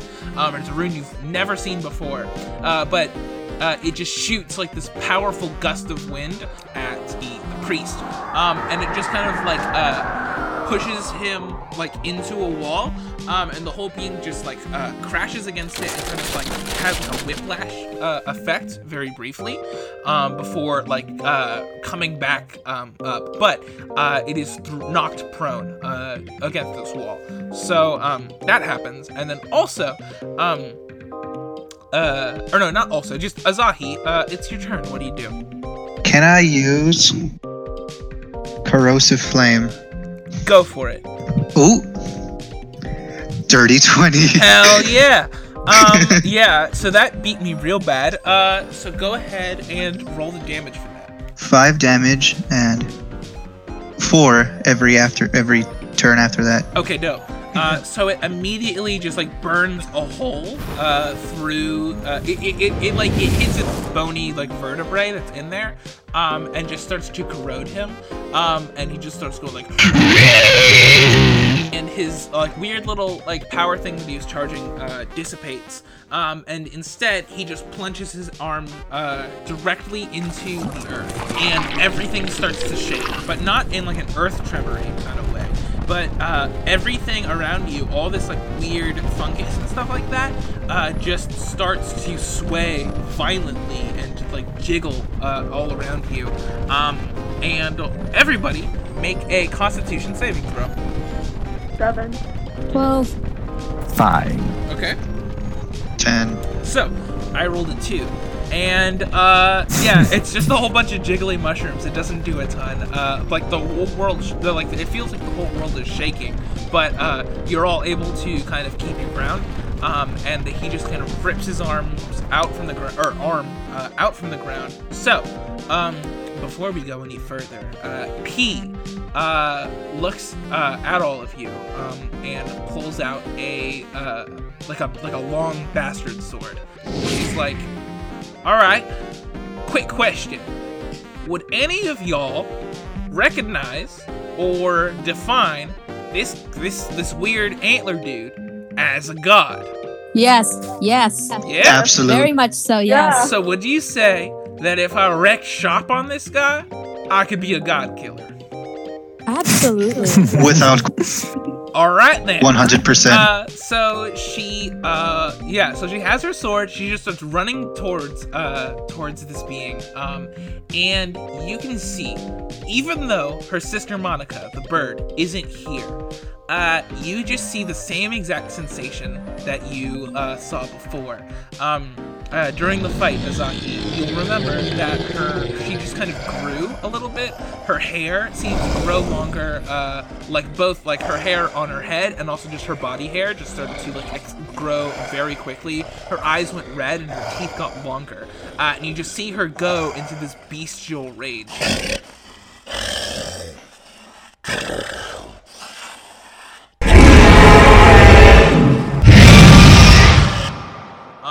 Even though the source of her sister's phantasm doesn't seem to be anywhere near. She goes into this rage, and the sword looks like a dagger in her hands, kind of. I mean, like a long dagger, but a dagger nonetheless. And she like rushes this being and cuts down like entire lower half of feathers, and revealing ultimately nothing. But like she cuts it down, so it's just this weird like skeletal torso, like just like the like the upper section of a rib cage, the arms, and the skull. And now it's missing like its entire like right forearm, so it's just like a left arm, a nub, a rib cage, and a skull, shrouded in necrotic energy. And she is going to swing at it, and she rolled a natural 20. So P is going to strike it down very hard, with searing energy through it, cutting down like another arm off of this being. It like just like screeches in pain. It just goes like, and it flies over to the other side of the room. And P is still in this raged state, and she does, let's see, 12 damage to it on that attack, and then an additional 7 damage due to her rage. So, what is that? 19, yeah, so she does 19 damage to this being, and cleaves its second arm off. So, you see this happen, and Asa, it is your turn. What would you like to do? Can I do a Leonard card at its head? Yes. So go ahead and roll charisma for me. 14. Okay, that is successful. So it pierces into its skull and just explodes, and it descends this like powerful light green wave and light throughout the entire cavern. It's actually very similar to when you did this to the the absurd, like the ultimate like weird Krampus figure that you saw before coming into town. This huge like necrotic energy just flows outwards, and the skeleton of this creature just crashes to the ground. The bones go everywhere, and the skull just topples forward, and it lands at Panera's feet. It just looks directly into your soul, and it just says, I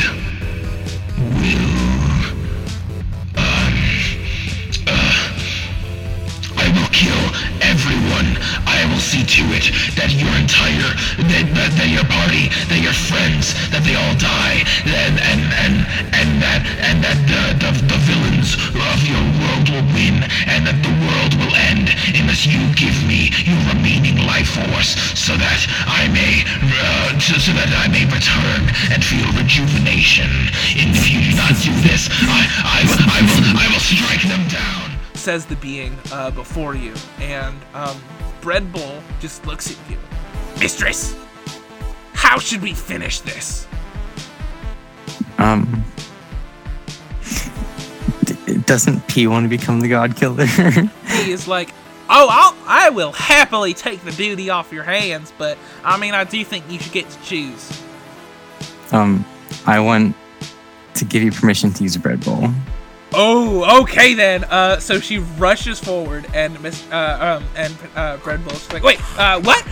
And before Bread Bowl can react, she has like jumped through the air, rips the sword out of your hand, does this like Space Jam style like flip and dunk through the air, and just like slams the sword on the ground, like very hard. And even though you're in this weird like squishy environment, you still just hear like this loud slam come down from the weight of the sword, and it just like shatters the skull of this being. You just see like a wave of like bright green flame just like slice through the room around you, and it like literally just like cuts a huge entrance.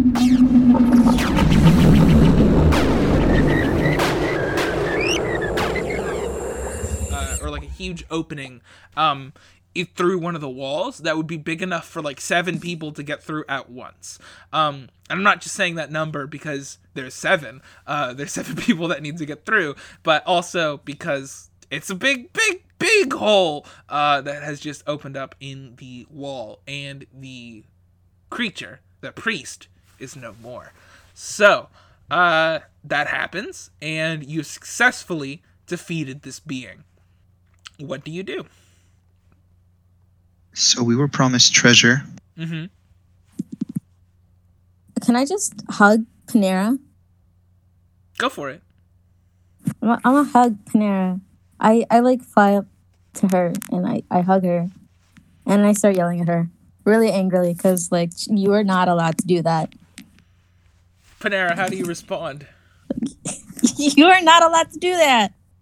And don't act like you don't know what I'm talking about. You are not allowed to sacrifice yourself for the rest of us. All right? So I would like to stand like really awkwardly in the hug and just be like, okay. You're not going to do it again, right? Yes, maybe. No, sure. No, you say no. No. You're not allowed to do that. Okay? Yep. You don't gotta worry about the rest of us like this. We're strong. We can take care of ourselves, and we have to look out for each other. And we can't look out for each other if we're dead, Panera. Yeah. For me. Put a hand on your heart, or where your heart. Raise your other hand and say, I, Panera, whatever your last name is, swear to never sacrifice myself ever again. I, Panera, whatever my last name is, swear to never sacrifice myself ever again, unless it is a need. No. So, while you are all figuring this out, you can see Victor standing in the corner where the priest died, and he's holding Sankalpa in his arm or in his hand, kind of like a lantern, and you can see Sankalpa is doing some kind of ritual above the head, and he just like seals this like large pentagram over him that you would probably recognize because magic is prominent in this world. It is a pentagram of fire, a banishing one. And so when he does this, like this like wave of fire surrounds the skull, or the remnants of it, and just fades into the ground. And Sankalpa is like, all right, well that should do it. Last time I banished his soul into the earth, but that was more accessible than I thought it would be. So now, I banished his soul into fire. So instead of being stuck in a tree, he's gonna be stuck in the spirit of every single fire ever. Which sounds pretty horrible to me. I'd hate that. And I think he'll hate it too for eternity. So let's hope nobody can enter fire and make a contract with a demon. And at the words of that, P is just like, wait, demon? So wait, does that mean it's not a god? It's a demon? It's a demon god. Yeah. Even better than a regular god. Man, that is. I'm just trying to think. I mean, P the Demon Slayer? I don't know. I don't know. I'll think How on about it. P No, the if- Demon if- if God you- Slayer? Ooh, has a nice ring to it. Adds a little bit of that pizzazz. Like, it's not That is just pretty good. not just any regular old god. It's a demon god. You know what? I'll think on it.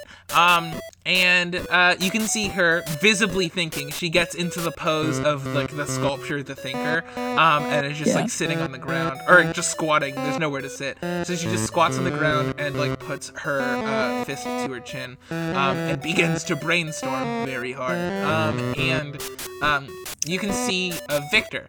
Now that light has restored a little bit to this chamber, you see what was wrong with him. And you can see that Victor's hair is no longer brown, and you can see that his skin is no longer like smooth. His entire body is wrinkly, and his hair is gray, and it looks like he's aged about 50 years. Do any of you say anything? Victor? Yeah. What's up? Yeah. Nothing's up. I'm fine. Have you looked in a mirror? No. You look- Every time I look in a mirror, it ends up broken. Oh, well, you look not young anymore. Uni, man, it really takes a toll on you. How did this happen? I made a deal. Yeah. What? For what? Why? I made a deal with that priest. I made a deal to be reunited with all of you in exchange for my life force. He gave me two options. He showed me my life and how no one had ever loved me or trusted me or wanted to spend longer than 10 minutes around me.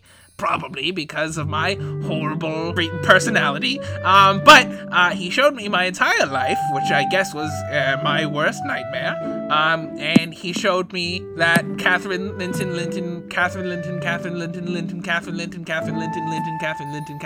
Heathcliff didn't love me either. And apparently she was just after the family fortune. But as I established in episode 4, we were cousins, so she would have gotten it anyway. But that's not the point. The point is, when he showed me all of these people hating me, you all showed up in these visions the least. And I figured that meant you all have hated me the least out of anyone else I have ever interacted with. So, I was given the choice, which was give half of my life to be made into something that people would love, or give 100% of my life to make everyone who had ever hated me suffer great consequences. So I asked for a third option, which was to give half of my life to be reunited with you. And he took it, and then we beat his ass. So, yeah. Can I go over and I give him a big ol' hug. He hugs you back. I pat him on the head. Yeah. You know, Why do you? This is... I want you to know, Victor, that I never hated you. I was kind of grossed out by you a little bit, but I never hated you. Yes? Really? Yeah. You were an odd little man, but, like, I'm also kind of weird, so. He just starts crying, and he looks very happy, and he also just gets an unfortunately timed boner, that's just really rock hard, just showing down there. It's real big. I It's completely unhug hard him. to see. I unhug him. Like, my hand is on his shoulder. I keep my hand on his shoulder, but I unhug him. Understandable. And he just kind of like starts doing that thing where he just starts like trying to press on his pants like he's under a desk to get that thing to go down. But Please, oh God. it is fighting back. Anyway, you see P hands Red Bull back to you, Panera. And she's just like, this is a really good sword. I mean, it does most of the work for you, honestly. Like, I honestly, I did not roll that high. I didn't think, but this sword did a lot. So I attribute my 17 to this real sick sword, Red Bull. So, thank you for letting me wield him. And he's returned to you, and he's like, Mistress, I'm so glad to be back with you. Oh, I'm glad to be back with you too. I went through a trial of my own with the worm, with the priest, all that. I saw something horrible. Would you like to talk about it? I suppose I would. I envisioned a world where, while I was trapped and stuck in a wardrobe, you were with someone, you were with someone else, and they were just stunning, and they were so attractive, and they had arms, and they had legs, and they had a head and lips that you could kiss, and they had a lot of things that I didn't have, that seemed like very cool, good things to have if you want to have a romantic relationship with someone. And in this again, it was a vision. It was just really scary. In this vision, you was so happy, and you were so happy that you forgot about me, and you were with this other person, and it was like you loved them, and well, I mean, you have limbs, right? I have 2 of them. Yes, but you still have them. That's true. And even though they're tiny, they are still kissable, of course. And you have a head. That's true. Yeah. So you are just as lovely as anyone else. Thank you, mistress.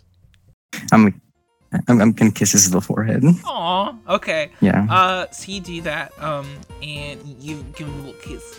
And he's like, and I knew that couldn't have been true, because I know that if you ever did want to see anyone else or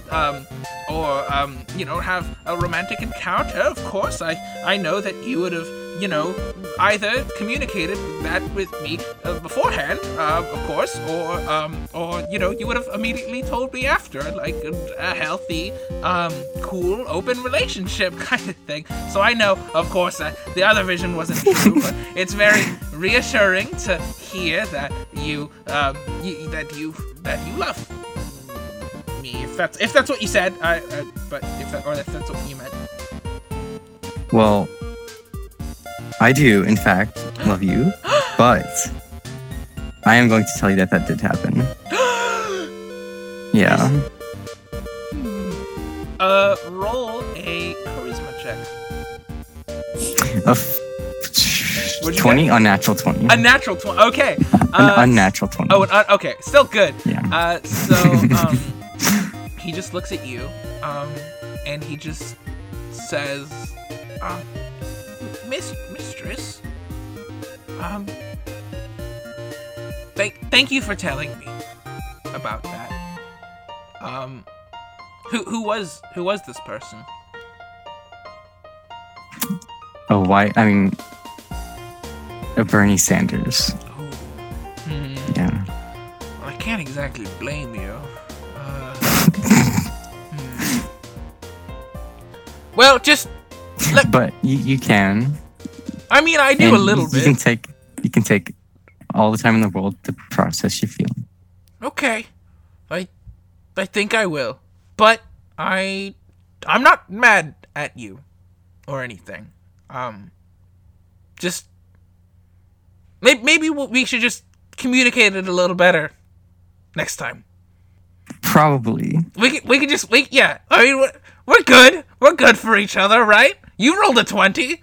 We're fine. It's okay. Well, I mean, we might need help. Sorry. You don't think we're good for each other? We need work.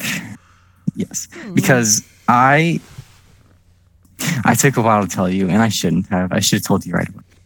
So, while you two are working out your relationship, marital problems, I don't know your relationship completely. While you're working that out, in a way that's very cool and good, you all start to feel this rumbling sensation, and it feels like the entire room around you is just violently trying to eject you, like it has food poisoning and you are in a stomach. So all around you, the room just starts to fill with bile as these mushrooms just kind of decay very quickly, and this this black liquid just starts to ooze from every surface. And P is like, hey, I'm sorry, I'm not trying to break up the reunion, but there's a huge entrance that I tore out of the wall of this thing, and I think we should just run through it and see where it leads before we all die and stuff. Does that sound good? Sounds like the best plan ever. Okay. So as you all start running, and as you are being pushed through this tunnel, or just not really being pushed through this tunnel, as you're running through this tunnel, you keep moving, and yeah, it's just like a constant wave of mushrooms all around you, and the pool of bile that was collecting in that room starts to become a flood, and soon everything around you is damp, and then everything around you, you would say, is wet, and that wetness becomes it is slowly becoming something you are wading through to get to make any progress, slowing you down immensely. And then as you're running, when you look behind you, you see this huge wave of black ichor just flowing extremely fast through this tunnel, just kind of pushing you forward, that one part towards the beginning of Flushed Away, where the sewer water is pushing the rat around. That's y'all, but replace sewer with tunnel of mushrooms, and replace sewer water with mysterious tar-like fluid, and it's just pushing you violently through this whole section, and it pushes you through this tunnel very fast, until you see a light, and when you pass through this light, you appear sputtering out like a fountain almost, or like a garden hose, through the top of this hole. It's the same hole that you entered this entire scenario from. And you shoot out.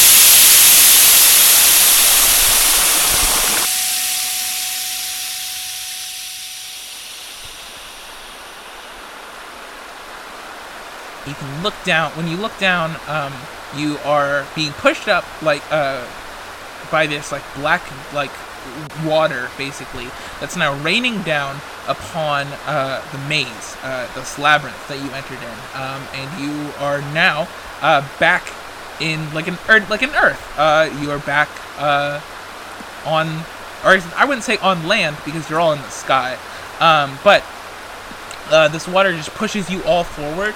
And you can kind of see everyone just look super surprised who are in the stands.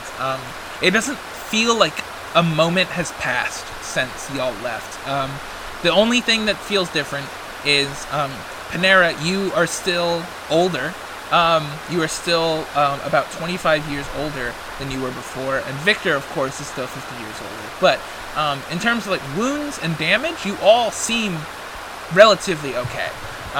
And you all are pushed outward this tunnel, and you slowly descend as the water pressure kind of dies down. And you're just on this huge geyser of fluid, and it just slowly descends down like a JRPG, and you land on the ground near the hole that you entered. And the entire labyrinth, the walls of it, just start to descend into the ground slowly. And probably for the first time in the competition's history, has the maze ever been beaten. And definitely for the first time, has anyone ever escaped this tunnel with their lives. And so the maze has finished descending, and everyone around you is watching in complete and utter shock.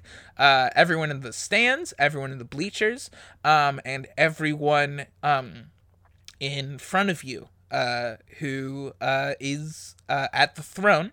That's the monk, that's Jubilex, that's Alvarez, and also dangling from a pole is Siller Hallwinter, who is tied up, and he's out of it. He is unconscious. But everyone else is in shock, and you just see Jubilex just kind of tries to make eye contact and flash a thumbs up, and the monk is "Oh my god! What?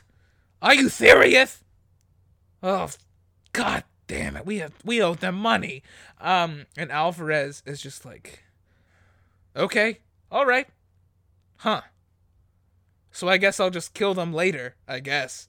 And anyway, you have completed the maze and you've beat the labyrinth. You look behind you around, and there is the body of Okay, one second, aside. Did y'all kill the Minotaur? Yeah, y'all killed the Minotaur, right? Yeah. You killed the Minotaur. Yeah, I threw a whistle at him and he choked and died. Oh, Okay, yeah. cool. So, Didn't that? when as the maze is finished descending, you see the body of Medusa now turned to stone, like a headless statue that's on the ground. You see the corpse of the Minotaur, and you see these presumed sirens in the corner, their little weird bathtub thing made out of stones is still there, but the maze is gone, and they just look around and they just get up and they run kids like kids that were trapped in a pool and now the pool is open or something like that. I don't know, weird metaphor, but they just kind of run outwards and they leave. And then you also see you all didn't get to this part of the maze, but you see just a whole gigantic sphinx that's just sitting there, just awkwardly kind of looking around at all of you, and then at everyone in the bleachers, and then at her surroundings, and she just takes off and flies away. And everyone just starts cheering. Even if they hated you, it doesn't matter what their relationship to you was beforehand, they're all just yeah, whoa, all right! Because frankly, that is the best show that they have seen in their entire lives. And everyone's clapping. Even some of the soldiers of the church are clapping before getting immediately like looked at by the monk, and the monk is like, well, all right, I guess we owe you some money, don't we? Yeah, a lot. All right. Well, I didn't. All right. So let's figure out this deal together. Well, the rules of the competition say that each winner gets a prize of their choosing, and it can be anything that they see, anything from the monastery's treasury. So, that can be a lot of things, I suppose. But what would y'all want? What do y'all want? We were That was a good informed question. there was a special ring here. What ring? What do you mean? You know which ring I'm talking about. The special ring. Asa, your attention is caught by this ring that's being worn by the monk himself. It is this like small golden. It's like a small golden band, and it has the shape of a moose's like head on the center of it, and that like the shape is like carved into a ruby, and that ruby is split into like perfectly into. So it's like both halves of his head. And St. Kalpa, who's being held by Victor, is like, that's the ring! Oh my god, that's the ring of Hathor! That's the thing! Those are the Shias of the Shias of fate. We have to get it. And he's like, okay, how about this? What if, instead of that very specific thing that I really, really would not want to be gotten, how about we give you 50,000 gold pieces? How about we pin you down and have you stare into the cold, soulless eyes of Medusa?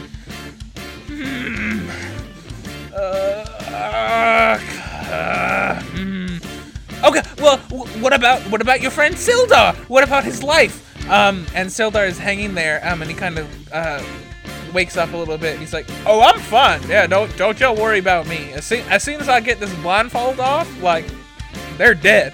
Actually, I need to see because my powers. But as soon as I get it off, I'm good. So do not do anything at my account."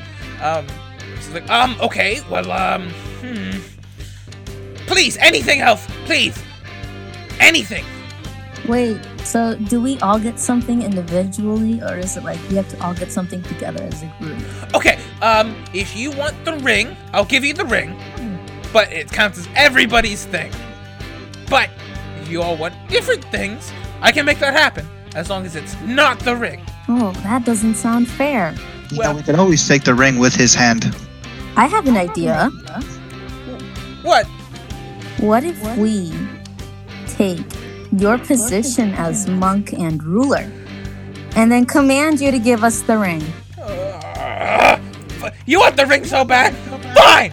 And he just pulls it off his finger and throws it at the ground. But the moment that he pulls it off his finger, you see this powerful surge of energy flow through the space that you're all in. From his finger, as he pulls it off, this huge wave of blue light just goes everywhere. What you feel is that this wave of light it bursts through everything around you and just into the sky, into the air, and it feels like it has gone somehow all around the world of Fantasy America, and that everyone has felt and seen this powerful blue light. Once it happens, you all see something very strange. You are in the point of view of somebody, a being that you have not ever encountered. And this is to all of you. All of you just see this vision. This being appears only about 4 feet tall, and has very strange proportions, but appears at least, definitely human. It feels very human. And It is gathered around this circle, this large pit, in the middle of a maze, in the middle of this labyrinth. And you see there is this cult procession, like a being full of masked individuals. They all have, or not masked, sorry, hooded individuals. They all are in these dark robes, and they all, and it's like covering everyone's faces. And the figures are all chanting around this pit, and they are all casting this like powerful banishment pentagram around the hole. And when it happens, when they are done, they're singing out this like powerful, like throaty song, and they have banished something very powerful. And they are all gathered around, they're gathered around the hole, but two of them look towards you, or towards your point of view. And everyone else besides you three sit down. They sit down in like a cross-legged formation. And one of them just begins to speak and just says, "It is now time to wipe the minds of everyone, including the being that we just banished. Are you okay with that?" And the other being, or the other person, just says, "That's right. Once you put on this ring," and he holds it up, "you will no longer be a slave to the worm. Once you do this, we will make everyone forget the tyranny of this being. Do you understand that?" And you just hear this voice coming from where you are, and it just says, yes, I understand that completely." And the figure hands him this ring, and the figure on the left, the other figure who wasn't just talking, says, "Not even you will remember what you did. You will have your mind completely wiped of everything related to the worm." The other figure says, "And that is your entire life. You spent hours, days, months, and years of your life defending us, protecting us against the worm. We have finally defeated it. But the only path to complete salvation is for you to put on this ring. And when you put on the ring, no one will ever remember. Is that clear?" And the figure takes off their hood. They pick up the ring. They look directly into that ruby, and you see the reflection of the monk's face in your point of view. And it just says, "Yes, I understand completely." And he puts it on, and all of you wake up back in your visions. And you will all just have this strange knowledge. And the monk wakes up and he's like, oh my, where am I? What is all this? And he is just looking around, and you all feel the entire earth start to shake. And he just says, "What? Where's the ring? Where is it? Where's the ring?" And the ring is down by the ground. Everyone is freaking out. Even Alvarez and Jubilex are like kind of panicking in this moment. And you can see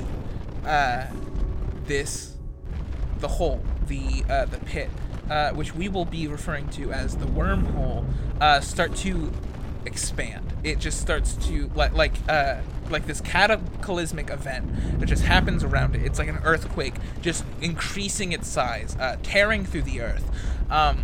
This all happens. The world is shaking. All of you have landed on the ground if you were standing. And what happens next is not going to be a super fun thing, but it will be something that is very revealing.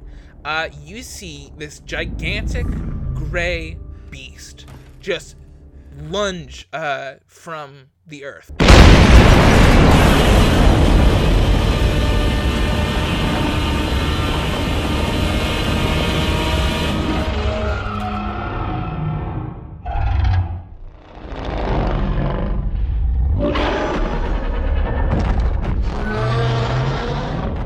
like a train like passing by you, but it's about 4 to 5 times as big as like a subway train. Definitely much longer. Its entire body is gray, and it just shoots out into this large, it's like this large tube-like being into the air. You finally see its tail, which is like a sharp point almost in comparison to the rest of the body. You look up and you see this horrifying being. The being appears to be various shades of gray and black. Its mouth is just tentacles. They are also all varying shades of gray and black. They surround a large pit in the center of this creature's, what you can presume to be a face. And it has thousands of eyes all around its body, and this long, like these long black leathery wings, and it looks directly at all of you, and just lets out a horrible, horrible roar.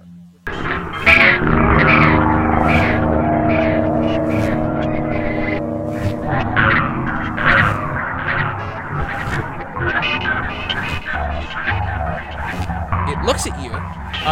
The earth stops shaking. And it just seems to send waves of terror into everyone. Everyone starts running. Everyone starts fleeing in every direction. And the person that you recently knew as the monk just looks directly at you and just says, "What in God's name have you done?" And in this moment, Azahi, you recognize something. You recognize that this creature is not a worm.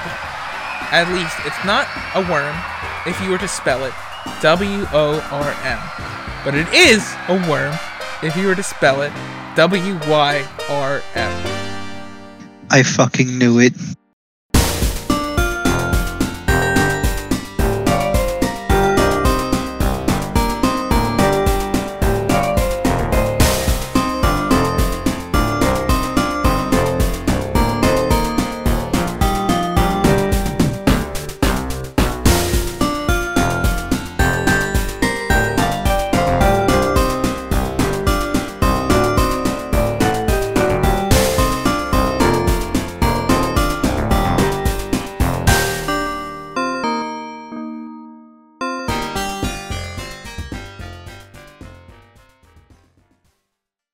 Slices it just clean in half, and the beast just lets out a that was really painful. Oh man. 1 second.